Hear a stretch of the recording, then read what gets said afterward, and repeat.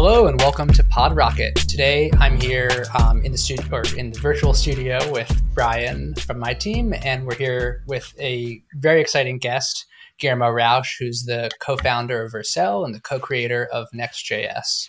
How are you doing, Guillermo? Great, thanks for having me.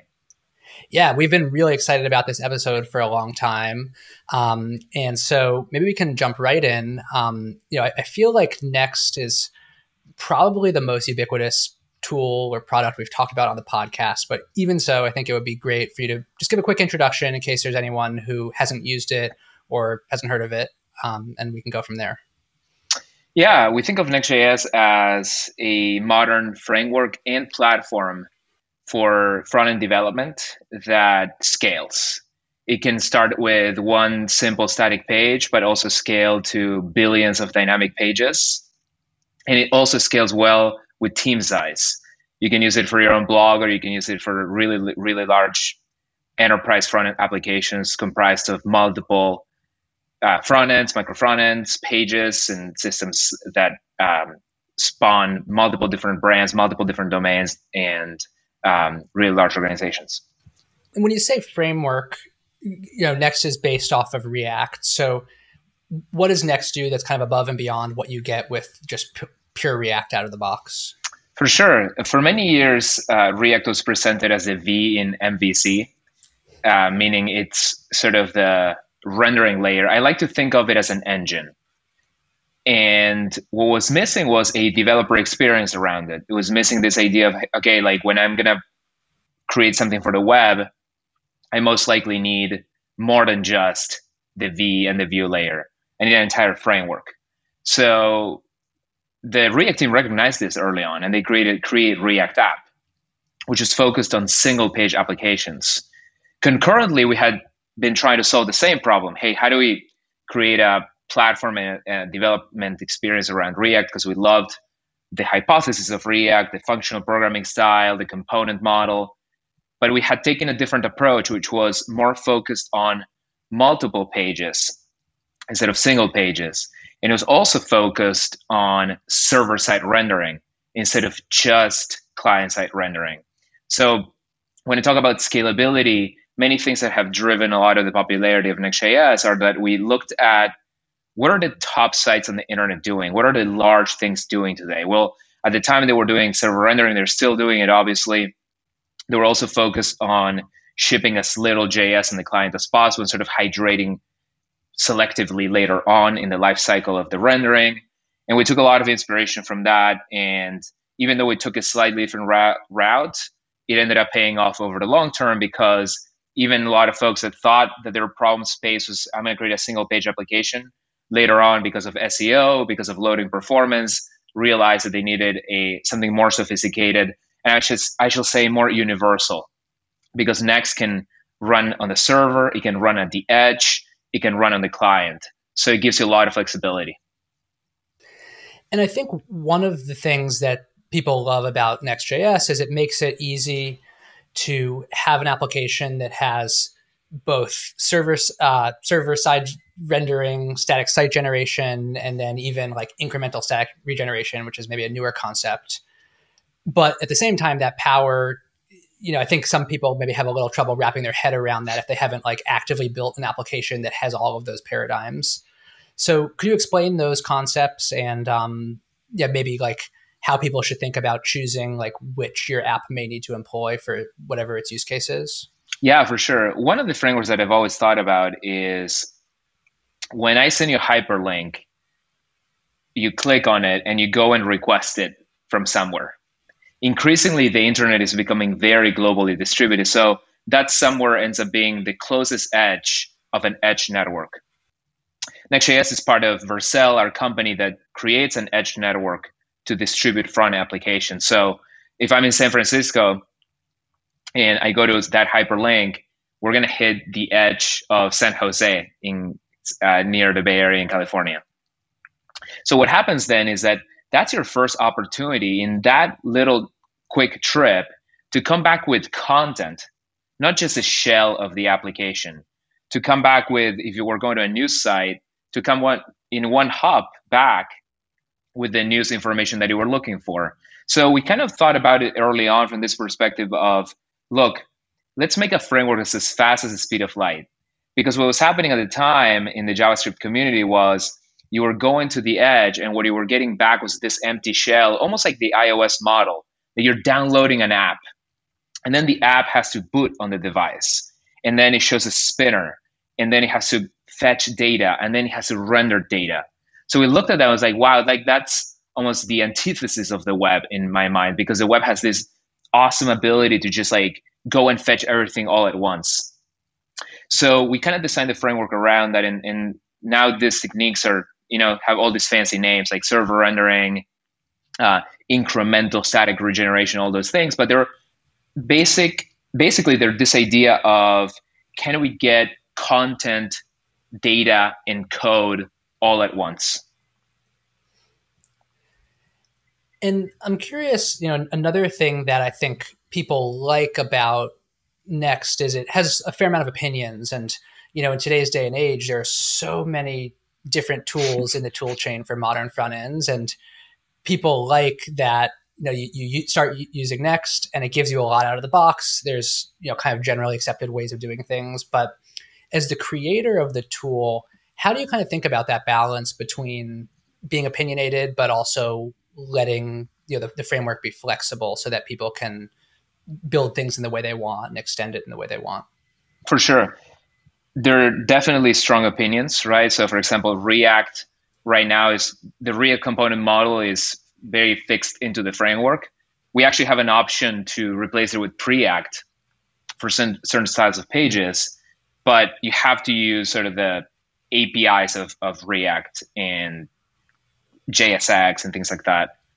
We think that that's a durable abstraction. It'd almost be like saying like the framework depends on functions or classes. When I think about the component model of React, I think it almost added a missing piece to the language. We have the basic JavaScript language in its runtime, and then we need the basic language on top to reason about UIs and pages. And we think that React added that missing piece. The other thing I would strive to do is like very minimal or no configuration, zero configuration ideally. So that's kind of baked into the framework as well. There's opinions around pages and URLs. Again, the idea is to sort of bring the old, in some ways, Web 1.0 model and modernizing it and augment it with JavaScript rather than doing it all in JavaScript. So there's some opinions about how routing works, which is sort of like this URL-friendly routing.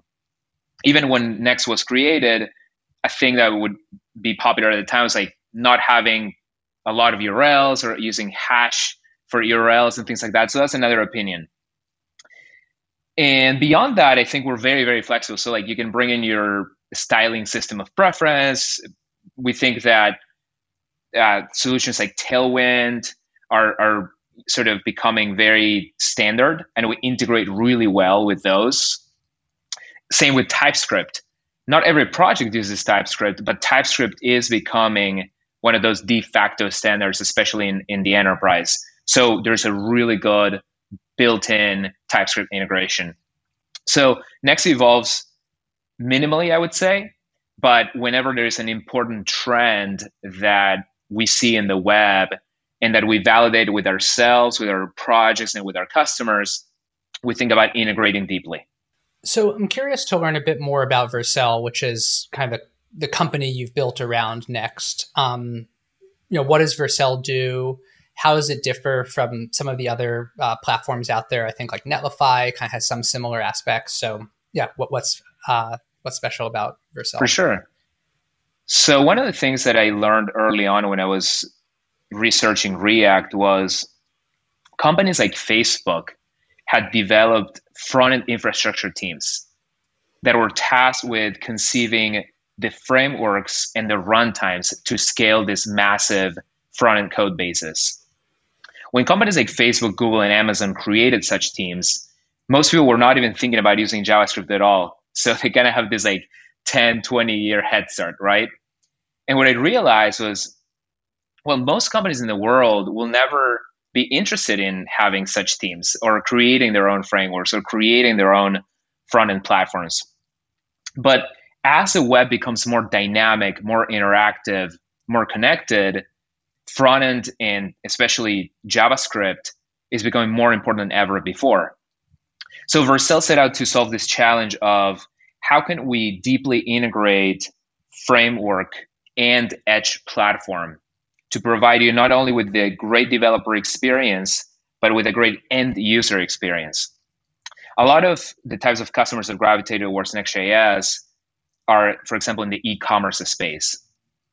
And they demand a lot of great end user performance. It doesn't matter if the developer is in Cloud9 with great, perf, great errors, great whatever, if the end user is not happy at the end of the day. So I think that's a really important differentiator. That deep integration between framework and platform. Vercel is still agnostic to you can use Next.js, you can use others, but Next.js informs the development in the platform. So we're not operating in a black box and sort of reacting to what happens in the ecosystem. Oh, there's that cool framework. What does it need?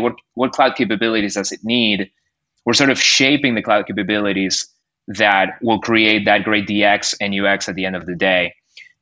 So one example of how we think about UX, when you ship a deployment on Vercel, we automatically gather performance data from end user devices that then inform the next cycle of development. So we can think of it as a complete feedback loop from developing, previewing your deployments, shipping, gathering data, developing, and so on.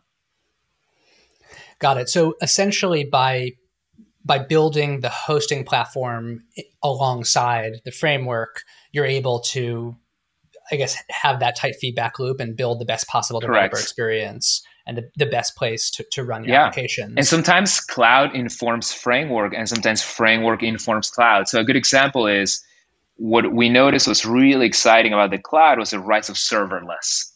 That now you could do this dynamic computation and scale it up to thousands of VMs basically instantly. And we saw great opportunity there because we saw like that happens a lot with our kind of customers. Like you do an e-commerce drop. The other day, Kendrick Lamar launched his latest album or website on Vercel. Like we have all these spikes of traffic that are completely unpredictable. Like Kendrick didn't email us and say, hey, like, by the way, we're going to run a load test. No, it's just like we saw like from 0 to like millions of requests per second and like instantly.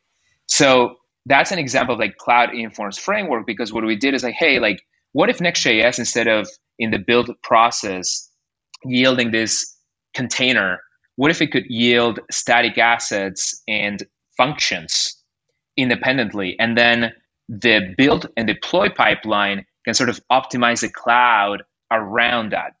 So that was a case of interesting cloud advancements informing the framework and even the development experience. And then we're seeing opportunities in the other direction all the time as well. And so today, if I build a Next app that utilizes kind of the full gamut of modern cloud paradigms like functions, static hosting, and I guess maybe key value store or something like that, like can I could deploy my app on Vercel. Can I also easily deploy on other stacks like Netlify or like Amazon and Google? Or kind of what does the hosting landscape look like just if for whatever reason I wanted to, maybe I already use a different hosting provider and I'm not ready to switch to Vercel? Yeah, for sure. So Next.js is an open source project and we tend to think of it as Kubernetes for the modern age in some ways, right? Because instead of back-end focus, it's front-end focus. Instead of like lots of infra, it's basically like built on invisible infra. And you can kind of go the full spectrum, right? Like you can take Next and say, well, I want to use all these outputs, but I still want to put them inside a container. I don't want to optimize. I want to do single region instead of global. I want to handle my own sort of monitoring and then metrics-based auto-scaling of my container and things like that. You can go and do that. But then you're seeing the rise of these newer platforms that will go ahead and sort of optimize accordingly. the way that I think about it is, this actually happened also in the Kubernetes ecosystem back in the day, still happening to some extent, where a lot of conforming distributions of the software emerged. So as long as like the API works, you can say that you're compliant, right? We saw that also with the big cloud platforms adding support for the different APIs. And I think the same is happening and will happen with Next.js, where, for example, Amplify looks at the Next.js build output and then optimizes it for their own platform. And then sometimes they build their own integrations on top as well, like the Cognito integration, so that Next feels better integrated with each ecosystem. And as a business, you guys make money off hosting primarily. Is that accurate? Not really. So one of the things that perhaps is surprising, because so many developers think of it individually as, oh, well, I host my app there.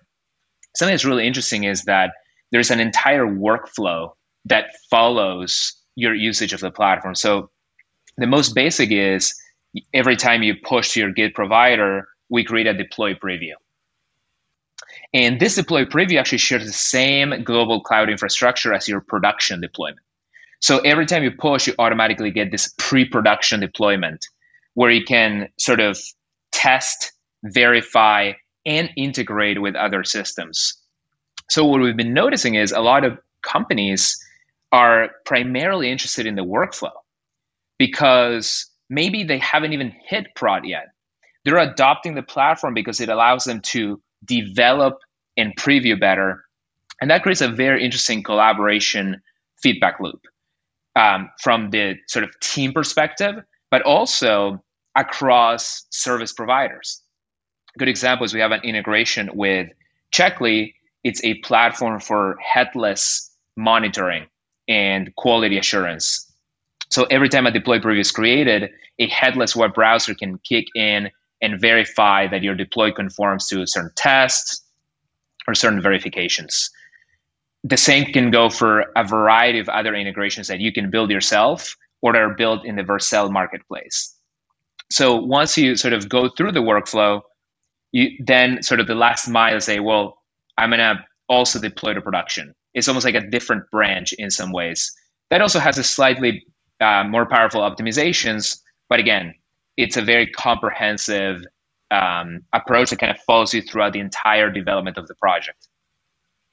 Got it. So you guys are really building a software platform around the developer experience of kind of every part of building a Next Correct. app from, first commit to production and beyond. And do you have customers who host on Google or Amazon but use your tools for that kind of workflow? Yeah, one thing we've been noticing is once they try it for a workflow, they realize that we tend to outperform and just shine in different ways that their existing providers don't. So what happens is like sometimes the workflow informs future decisions about hosting. Sometimes something that happens that's really nice is a lot of enterprises start adopting this modern front-end platform because they're in the process of breaking down a monolith. So we're seeing very common pattern. You had a PHP monolith or a Ruby on Rails monolith. You started creating native applications, and those applications need to consume an API. So you started going through a process of rolling out REST or GraphQL, but then your front end stayed a monolith.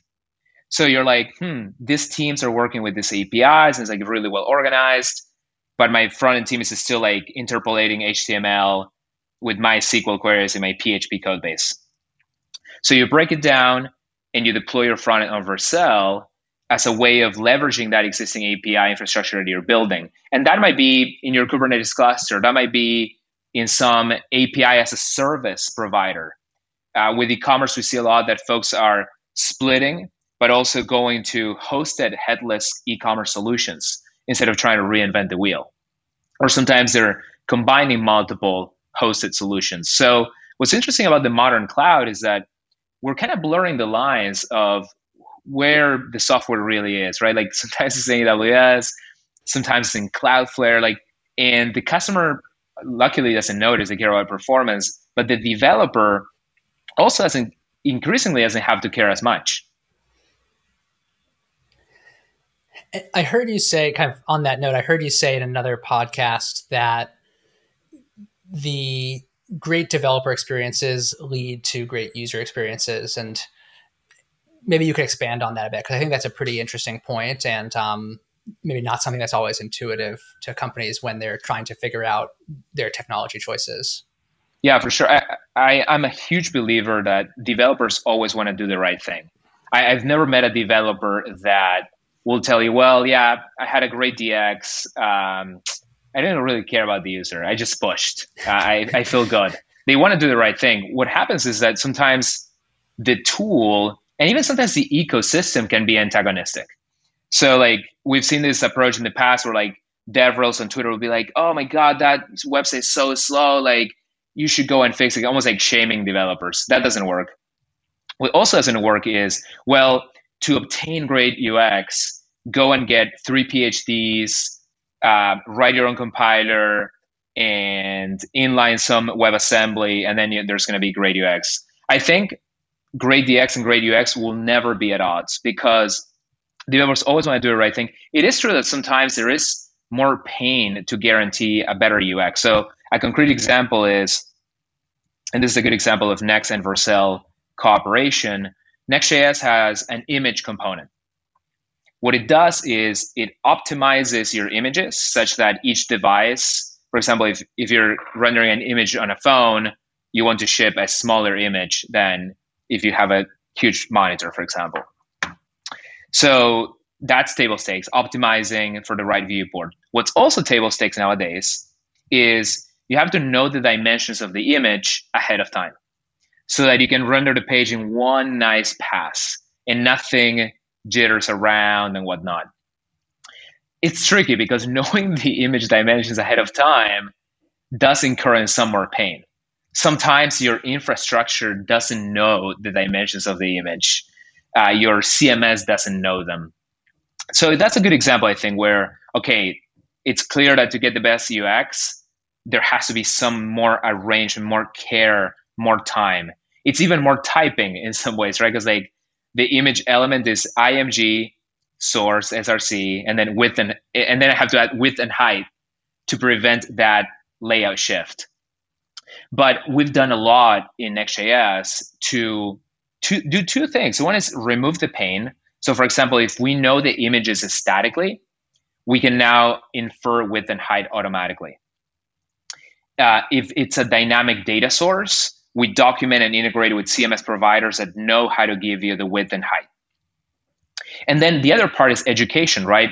When the image component fails and tells you, oh, you're not supplying width and height, that's where I think a lot of tools, and I really look up to the Rust community here in how much care goes into error message design. So typically what we do is we render a friendly error message that then is actionable, typically has a URL, and then it's an opportunity for education. Because I think that if the developer was just told like, width and height is not there, sorry, build error, you failed, right? But if it goes to a link and tells you like, in an empathetic way, hey, like even with a little animation that says like, this is what would happen to your viewport, and you probably already hate it as a user of the web, right? I hate it when like things float around the page. So if you have that empathy and then you provide the guidance to the promised land, so to speak, I think developers will be happy and users will be happy. So it seems like Vercel and Next you guys are really leaning into the e-commerce use case. I'm curious, like, what specifically about modern e-commerce sites lends itself well to using Next, and maybe what are some of the items on your roadmap to really double down on that use case and make Next an amazing tool for e-commerce developers? Yeah, it's such an interesting emergent thing that I didn't quite predict, although it doesn't surprise me that Next has been so successful with e-commerce. One of the, when I first created, I needed to build a page.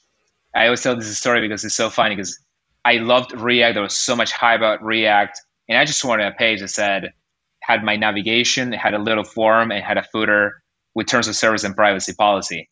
And I just refused to like do all that on the client side. I remember thinking, So if you use React with a single page application, the terms of service get inline in the JS bundle. And I remember examining the bundle. I was like, wow, it's just a bunch of text inside JS, the JS file. And I was like, okay, that's not going to work. And the other thing that I was thinking about was like the Vercel console. Yeah, sure, it could have been a single page app, but I really loved GitHub. I really loved how GitHub's console didn't have spinners all over the place. And their public repos are really well indexed on Google. So it's like, oh, it turns out that you can actually build a cloud platform and console that doesn't have spinners all over the place. And so that was the initial inspiration. The fact that e-commerce and then ad-backed content became really big was almost like I guess, good product market fit there. But I'll give you some things that I've reflected on why I think e-commerce has become so big for us. So one is that the need for speed is very easily translated into dollars. So I recently tweeted about how one of our customers onboarded their e-commerce storefront without making major rewrites or new features and whatnot, and then lifted their sales, by 16% just by replatforming on Next.js and Vercel. And why? Like the answer is the speed. So and obviously availability, like not crashing, a lot of other things could get into the mix, but if you make your e-commerce site faster, users are more likely to purchase. It's been extensively documented. So when VP of digital, VP of e-commerce, VP of marketing, and all these major e-commerce companies are making decisions, the developer has a very strong argument for Next.js. It's not just like they'll feel better. It's like, hey, I really think that this is going to change our business for the better. So that's one thing. The other one is SEO. I've talked to customers at major Fortune 500 companies that had gone the route of client-side rendering and lots of JS and saw their SEO drop dramatically. And SEO is kind of this weird, I'm not a huge fan of talking about SEO because LogRocket has done an amazing job, by the way, and love your articles. I don't like talking about it because there's just so much myth. Like it's almost like searching YouTube for like a conspiracy theory, right? But one thing that I think was very interesting is that there was all this like talk about how Google could actually run headless web browsers and they could render single page applications and they'll still be crawled. And to be fair to the developers that went down that path, Google didn't really ever like very clearly, because they don't really want to talk about the internals of the beast so much. So it wasn't that clear that it was going to hurt you, but when I've actually talked to really large websites, it did hurt them. Google basically will put your pages into a lower priority queue. It'll do less rendering. It'll perceive your site as slower, so it'll hurt you. So for e-commerce, and for a lot of e-commerce, SEO is also very, very critical. So Next.js was also shining there. And the other thing that's actually perhaps less obvious, and I haven't talked about this much, is that Next.js purposefully was designed to not do backend at all, right? Like it was designed to query APIs. Now, that doesn't mean that you can't do a full stack application. You certainly can, especially as databases are becoming more like backends as a service, right? With HTTP gateways, with things like Supabase. But Next.js took this design of you can bring your data from anywhere. You can use GraphQL, you can use REST. I have customers that use gRPC. You can use whatever you want. And that meant that all these e-commerce customers could repurpose these investments that they had already been making, or as the move towards headless e-commerce happened, they could consume those APIs. So I would say those three attributes have made Next very just popular in e-commerce.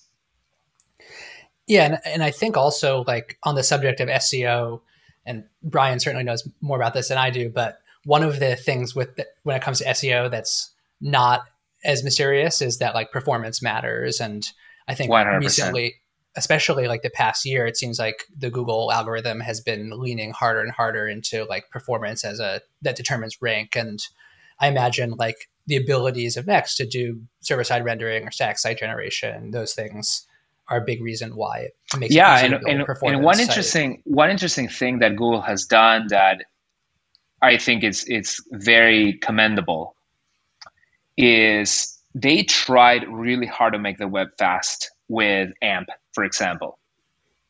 And their ideas were really good because, for example, one of the things that AMP did was like thinking more about layout and how to make it more efficient, how to prevent layout shift, like all those things that we're already thinking about way back. But they took this really bad route of like, hey, there's this weird side internet that is faster. And it's faster sometimes, like the performance like was still kind of not like a huge home run. It's been documented in several places. So then they were like, okay, like let's stay with the goal, the objective of making the web faster. And then let's put out these metrics that everyone can conform to, the core web vitals. So now they're saying, if you have good core web vitals, we'll rank higher your website on any given search. So Next.js has optimized very heavily for really good core web vitals. I was going to add, the thing that's perhaps also lesser known is that where are these core web vitals obtained from? They're obtained from anonymized data from real world Chrome users, the Chrome User Experience Report, which in itself is also an open data set that you can query. So what's nice about that is that now we're sort of taking this holistic approach. Okay, I loaded Vercel.com or LogRocket on my Chrome. Did it load fast? Did it load slow? That goes as a data point into that report. And this is where another of the benefits of Vercel really shines, is that we give you that data in real time. The Chrome User Experience Report lags by certain months for good reasons, but you get the report given to you later on, and it might be a little too late, and now your SEO has really not done well. So we inform you also from the perspective of the end user device, and not just from Chrome, but from every type of browser, every type of device. And we kind of help you along the way, because there's so much that the framework can also do for good web vitals. Something that we see a lot in e-commerce is, you bring in a chat widget for the chat bot for real-time help for e-commerce, which is a really hot trend in e-commerce. And it loads 3 megabytes of JavaScript, and it blocks the thread, and it competes with the purchase intent. So that's going to throw your core web vitals, even if Next.js was or not in the picture. And that's why we need to take this holistic approach of, hey, like Next will do whatever is humanly and AI possible to make your site faster, but you also have to look at the data. So let's say I already have my e-commerce site built on some sort of e-commerce CMS like Shopify, and I want to migrate my front end to Next. Do I have to build from scratch, or are there kind of pre-built templates that talk to Shopify and make it easy to get started? Like, how do people usually make that migration? Yeah, so something that's really popular is our Next.js commerce template. So if you go to nextjs.org/commerce, you'll be able to download an entire starter kit that works not just with Shopify, but with many other e-commerce backends, and has really good performance out of the box. We even went ahead and added a cookie banner, because we want to make the point that, hey, like a cookie banner doesn't have to like ruin performance also. So we tried, and we continue to iterate on it to make it as real world as possible, incorporate all these challenges that e-commerce storefronts have, and give you like 90% of the work for free so that you can get up and running really quickly. So that kind of also kind of rules out a common objection of decoupled front and back end, which is like, it seems more complex. It seems like it's more work. I think that there's good intentions behind that, but at the end of the day, the client-server architecture is always there anyways. And when you look at the code and you see how easy it is to consume, for example, the Shopify GraphQL API, you'll see that it's both easy and performant. I'm curious. We spoke on the podcast to Kyle Matthews from Gatsby a couple months ago, and they're really leaning into the integrations with like other CMSs like WordPress. Is that an area of integrations that your team is working on as well, or is that an area where Gatsby is maybe a better choice? Or generally, how do you think about Gatsby as kind of a competitor? Yeah, I think Gatsby is really focused on the static generation use case. I remember like years ago thinking really deeply about static because we started so dynamic. And my initial intuition was like, wow, static is just a subset of dynamic. I used to repeat that phrase in the company a lot. But we realized that it's not enough to just say, well, just do dynamic because then you'll have some static stuff inside. You can also optimize for that. So we learned a lot from Gatsby and others in the ecosystem in terms of like, let's add these static features to Next.js as well. But we didn't want to say, well, like there's a cap on the growth of Next. Like if you use a static generation, you can only do like 1,000 pages or whatever fits in the build process. And we also didn't want this like really long build times because that goes into the DX, right? Like if you statically generate a lot, like but the developers like having like 50-minute feedback loops is really not great. So incremental static regeneration was a technique that we devised for like, hey, like you can mark a page as a static, and then we can also regenerate it asynchronously. So it has the exact same benefits of a static generation in that you can pre-render pages. The pre-rendering step can happen at build time for a subset of pages that you decide how many.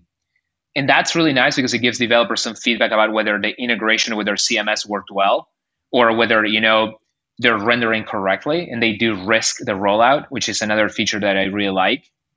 But then once you've shipped, you can continue to push static pages to the edge. And that's what incremental static regeneration enables. And that kind of solves that problem or false dichotomy of like, well, I can be static and cached, or it can be dynamic, and then like caching is not automatic. With incremental static regeneration, we did a lot to sort of move forward that conversation. And with regards to your question about CMSs, it kind of goes back to my perspective that Next gets data. It can come from Prisma and be more like low-level ORM, as long as it serializes into JSON, and then we can pass it to properties into React components. We look at data kind of holistically. So we look at data coming from e-commerce, we look at data coming from CMS. A lot of our bigger customers just build their own APIs, frankly, right? Because they had already built them most likely. And those tend to mix content and data. We see a lot of this with GraphQL where like you might have a query that aggregates both content and more traditional metadata. I guess like to dig in there, definitely makes sense that Next is kind of, I guess, agnostic would maybe be the way to describe it about like where the data is coming from to build your front end on. But certainly like Next.js Commerce seems like it's just a fantastic developer experience that it gives developers so much out of the box. And we were checking out a recent Vercel Ask Me Anything post, and there were a bunch of questions from the community about kind of like what more can Next do to make it easier to get data from common sources. So like you called out Supabase earlier, different backend as a services. So I wonder, like, is there more on the roadmap to just like make it super easy to? That's a great question. Yeah, because writing API calls is never a good experience, right? Like we kind of saw how I sometimes mention that if you're launching a developer product today, you probably want to make it a React hook or similar instead of a curl API call, just because like it's just more relatable to and focuses a lot on really fast integration. So I think that on top of that layer of like I can make an API call using fetch and get some data. You can also build higher level component-based integrations for getting data. With one caveat, which is if you're a very dynamic site, you have to be very careful of waterfalls.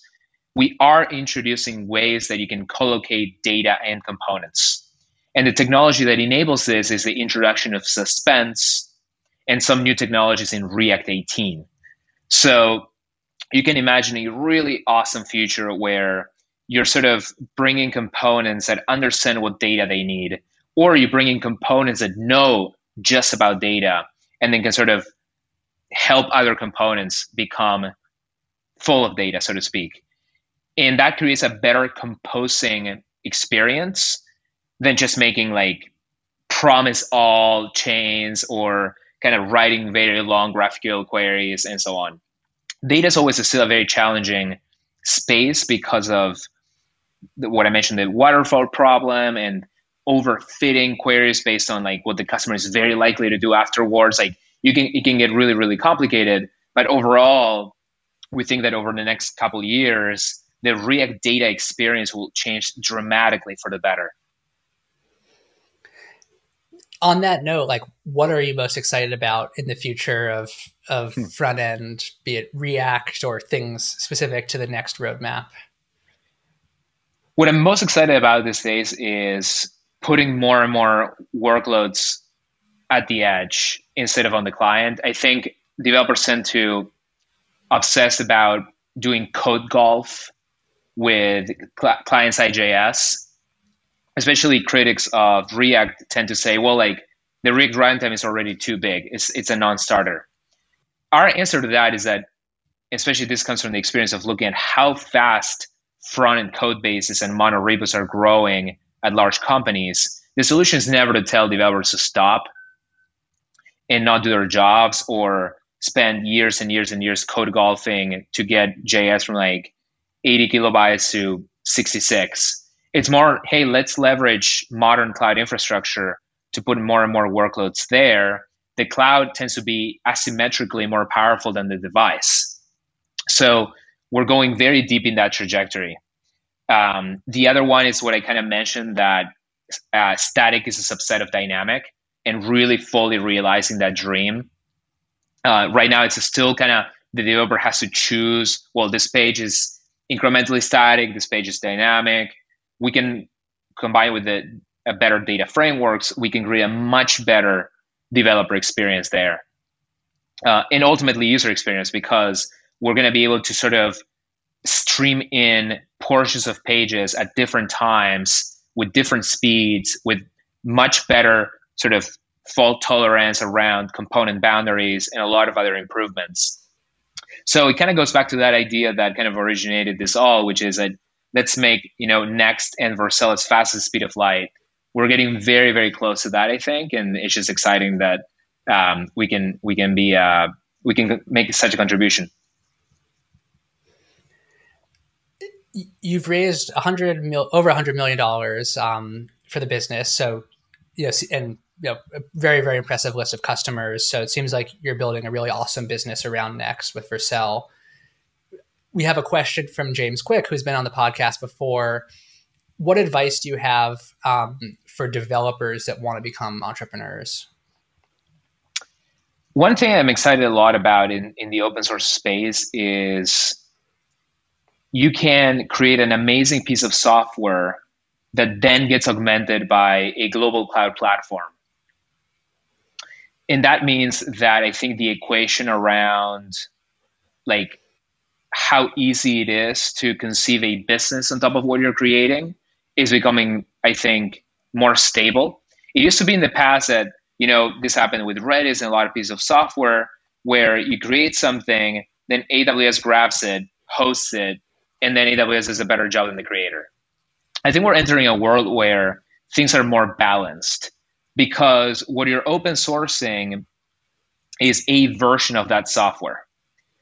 And when you think about what clouds are capable of doing today, it's very likely that the customer that is interested in using that open source software, for example, for self-hosting, doesn't want to operate a global edge network with 20 regions like Vercel, with a full DevOps team and SRE team to sort of programmatically improve and deploy that. So I think this equation is becoming a healthy balance of like, look, like we can make it fully open source. There's no premium, whatever. There's no gotchas. But platforms are here to make your job easier at the next level of scale.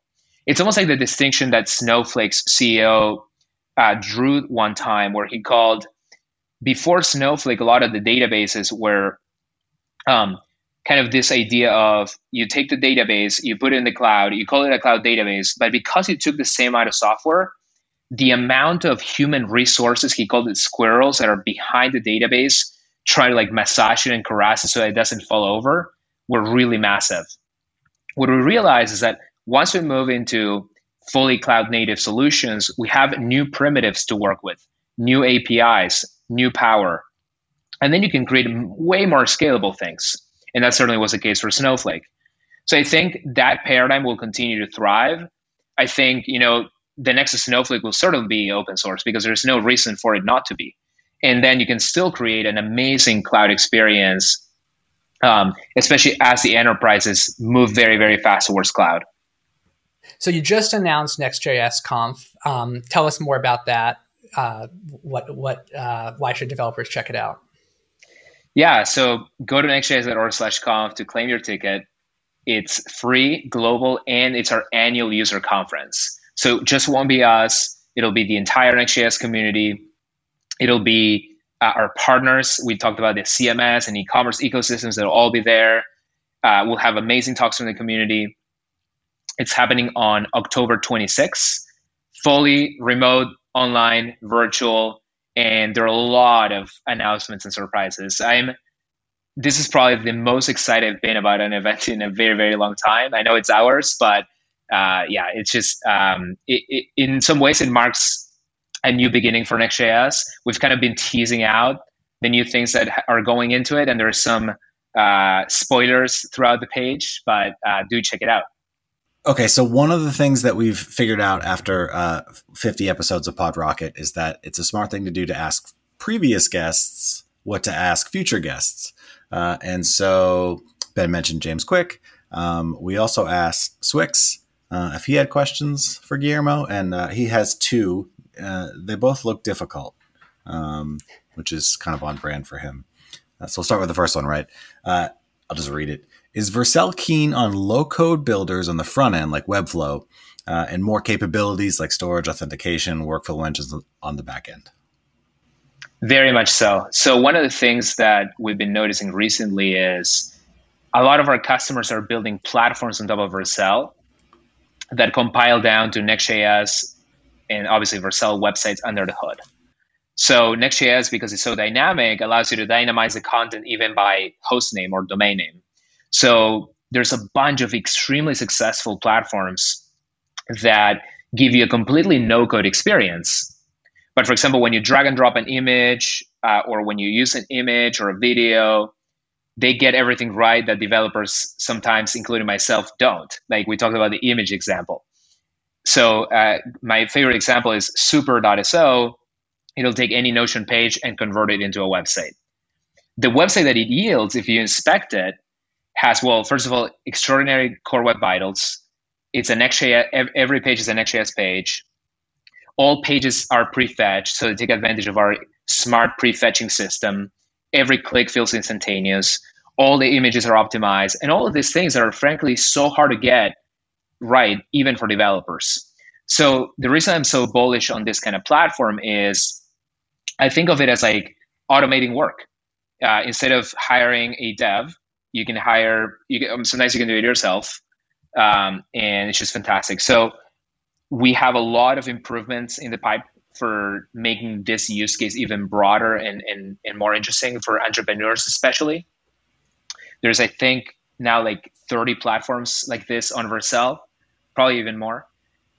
And so I totally welcome no code. That's one way of integrating it into your stack where you build certain pages in these builders. Then you can use Vercel to do the routing. So you can say, well, start with my no-code provider and then fall back to my yes code. I've been using that term recently, my yes code pages. The other really cool one that I'm seeing is Next.js, especially with incremental static regeneration, allows you to kind of go and build things asynchronously that could otherwise take a lot of time. So a lot of customers are using it to bring representations of components and layouts from a data store. And then that tool could be giving you a visual UI for laying out components. This is happening a lot in e-commerce where their marketing teams are constantly iterating with new offers, new promotions. Christmas special is coming up. So you kind of like, you want a really fast no-code builder for certain parts of the page. You probably don't want to touch the core essentials because those are heavily optimized by developers. Like the buy button might not be something that you build with a no-code tool because it's so dynamic, personalized. It has to render the right payment experience for each preference of, payment provider. But the Christmas special banner can be totally designed in a no-code, low-code tool. So you can import those inside your existing Next.js pages. So those two use cases, I think, are going to grow a lot, and I'm here for it. Nice. That was a thorough answer too, so I appreciate that. Okay, so this one's still from Swyx, but it's really about the business. And here it is. Is the plan to grow in an Apple-like vertically integrated ecosystem? Can that take Vercel to a $10 billion company? So we've always looked at Vercel as an open source, open platform company, right? Like if you fork Next.js and you build a better one, Vercel would be more than happy, especially Vercel has this sort of perspective on end user experience is really what we're after. It's like making the web that, my children and my parents will enjoy using ultimately. So we're open on every side. The platform itself is open. We're actually about to launch renewed documentation on how to integrate any framework and even on how Next.js itself is integrated into our platform. So there is no disparity on power that we have in order to integrate than you would have if you're a third-party framework builder. And this is especially very important to enterprises that tend to come to Vercel because they already built the framework. They're interested in Next.js because they want to offload all that work, but the framework exists. So you can onboard any framework, and then you can also use Next.js if you so desire, or you can use no-code tools in our ecosystem. So we've always thought the web is a really rich environment. We take the same stance with Next.js and all the CSS systems that exist. I think we support like 24. And I think that will always continue to be the way of the web. I think we do obviously draw inspiration from Apple in how they do things and express their brand and whatnot. But what we don't take inspiration from is like, hey, it's like our way, our API, or no way, and restrictions all over the place. So that's I'm less a fan of. And we try to do basically the opposite. Okay, last question is from me, and it's mostly just for fun. I saw that you asked your Twitter audience to tell you kind of like what books that they have reread, and then you put that kind of dump on your site. We'll have the link in wherever. Now, my question is, were there any titles on there? Because there were a lot that were. Yeah, I'm checking them out now. Yeah, like were there any that like you yourself were like, yes, I've read that a bunch of times, or you were surprised to see omitted, or like I said, there's a lot to go through, so I don't expect you to know them all, but yeah. Yeah, I was surprised by a bunch, and also not surprised by probably the top 20. For example, like the Steve Jobs biography is there. I think that's not super surprising. Sure. A lot of things about investment and financial technology interest developers, and this showed up in a lot of recommendations. And I think this is just a very interesting trend that we're seeing even in our platform. So Vercel hosts a lot of fintech companies, especially in the Web3 and crypto space. And we're very excited by that ecosystem. So I think developers are becoming just so much more interested in building and using financial technology. I learned that from that.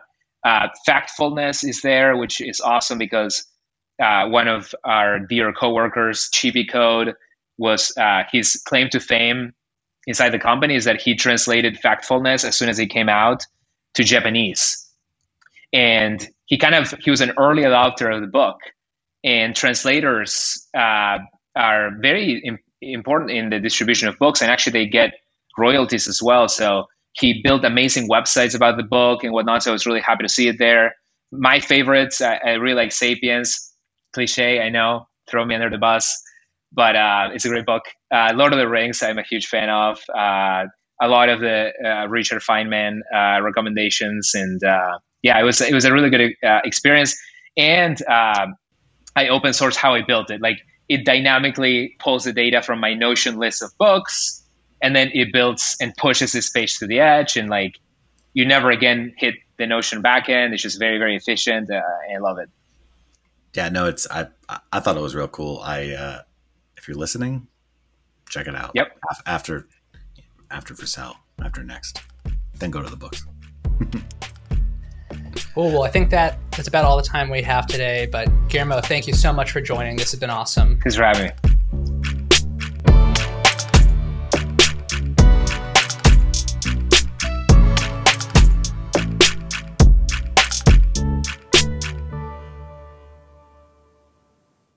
Thanks for listening to PodRocket. Find us at PodRocketPod on Twitter, or you could always email me, even though that's not a popular option. It's Brian@LogRocket.